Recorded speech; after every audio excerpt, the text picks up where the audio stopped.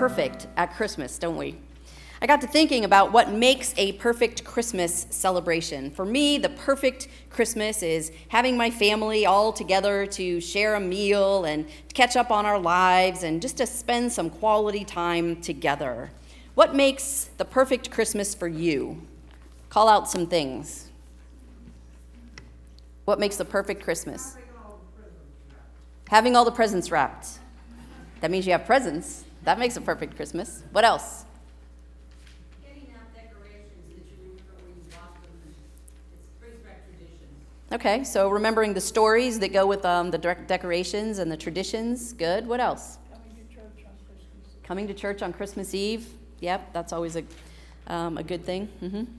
We got a granddaughter, she's 2 years old, and watching her bounce around. Mm-hmm.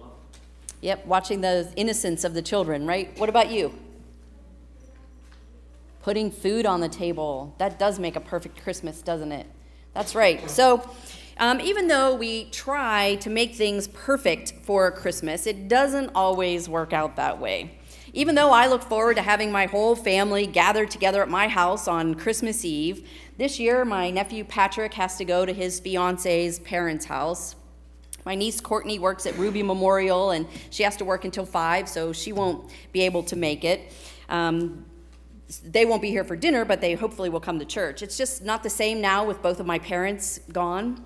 And of course, my sister-in-law Patty is late for everything, always. And by the time she gets here, I'm rushing around like a crazy person because I have to be over here at the church by 6 o'clock, and half the time my family ends up eating dinner without me. And then after church, everyone goes home, and I'm kind of left sitting in the dust wondering, what just happened here? So no matter how much we want to have a perfect Christmas, it rarely is perfect. And Christmas is often very messy. But a messy Christmas is probably a great way to remember that first Christmas. The events leading up to the birth of Jesus were anything but perfect. In fact, they probably couldn't have been any messier, especially for Mary and Joseph.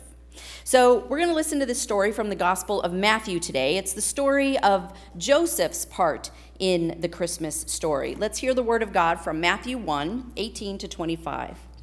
This is how the birth of Jesus, the Messiah, came about. His mother Mary was pledged to be married to Joseph, but before they came together, she was found to be pregnant through the Holy Spirit.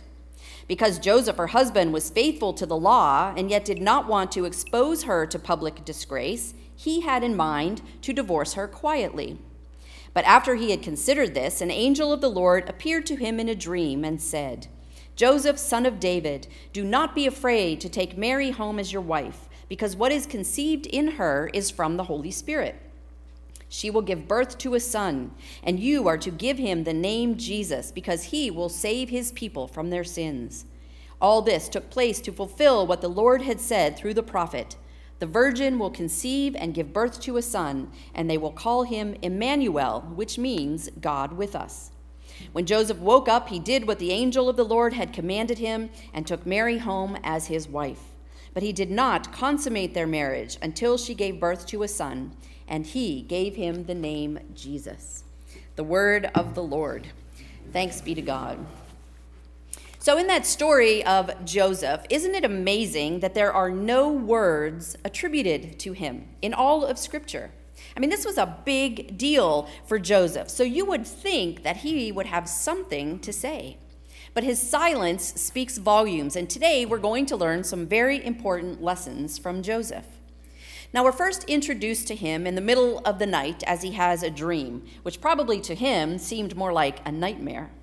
Joseph was a hard-working man, and he was engaged to this young Jewish girl named Mary.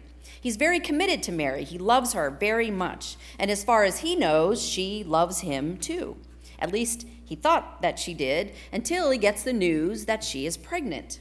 He had to be devastated and heartbroken. He must have felt a sense of betrayal when he first received this news because he was certain that that child was not his. And in those days, marriages were generally arranged by the families. And during the time of engagement, they didn't live together, and they certainly didn't have any kind of physical relationship.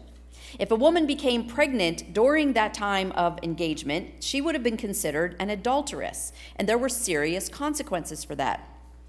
She would have been subject to public disgrace, her betrothed would have divorced her, or she could have been stoned to death. Sometimes all three of those things would happen. So Joseph had the choice to publicly shame her and give her over to the public to be stoned. When Mary tried to explain to Joseph what had happened, we can only imagine the pain that he felt and how unbelievable her story must have seemed.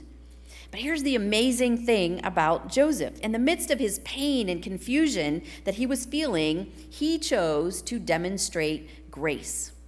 Verse 19 tells us how he responded. It says, because Joseph, her husband, was a righteous man and did not want to expose her to public disgrace, he had in mind to divorce her quietly.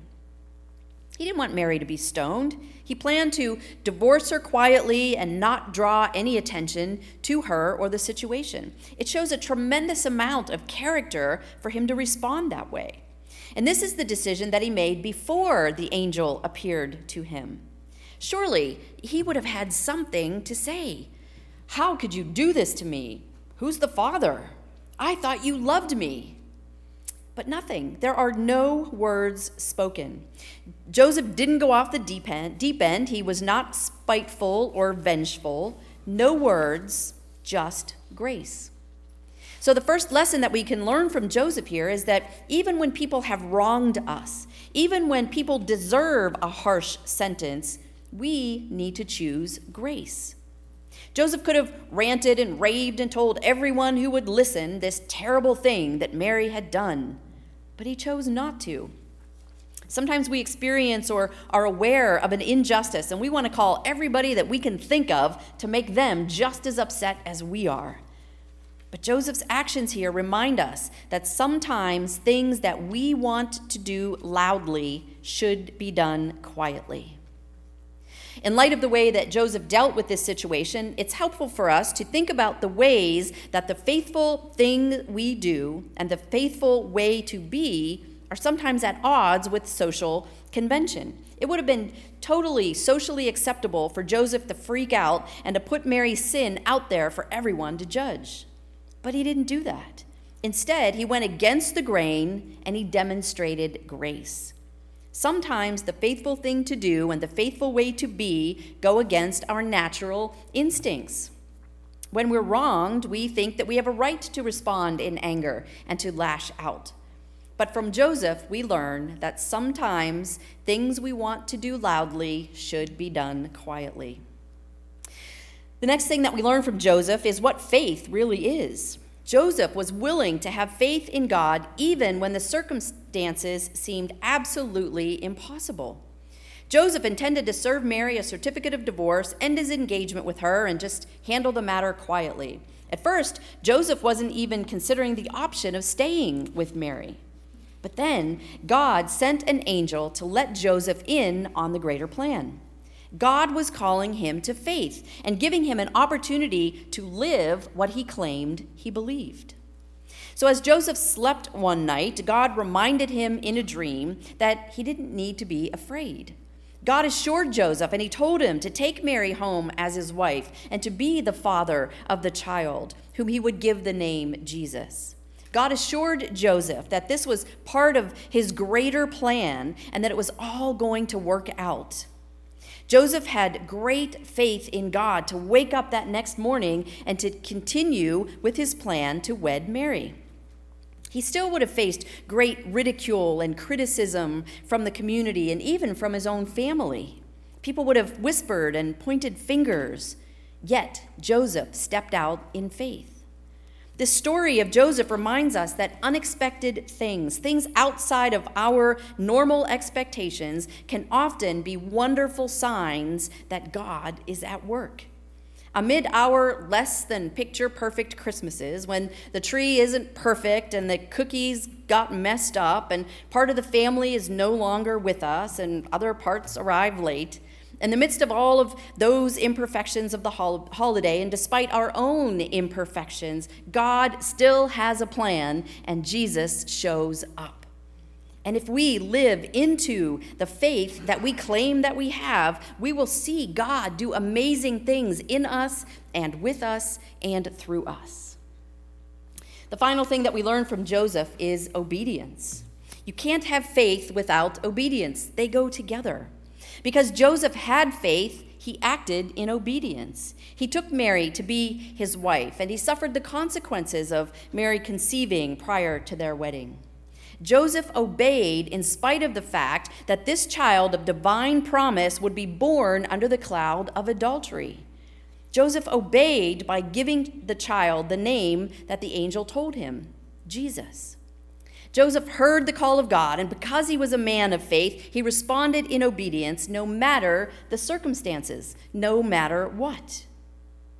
So here are our takeaways from Joseph. First of all, we learn the way of grace. Sometimes things that we want to do loudly should be done quietly. Second, we learn to live in faith. Joseph was willing to trust God even when the situation seemed absolutely impossible.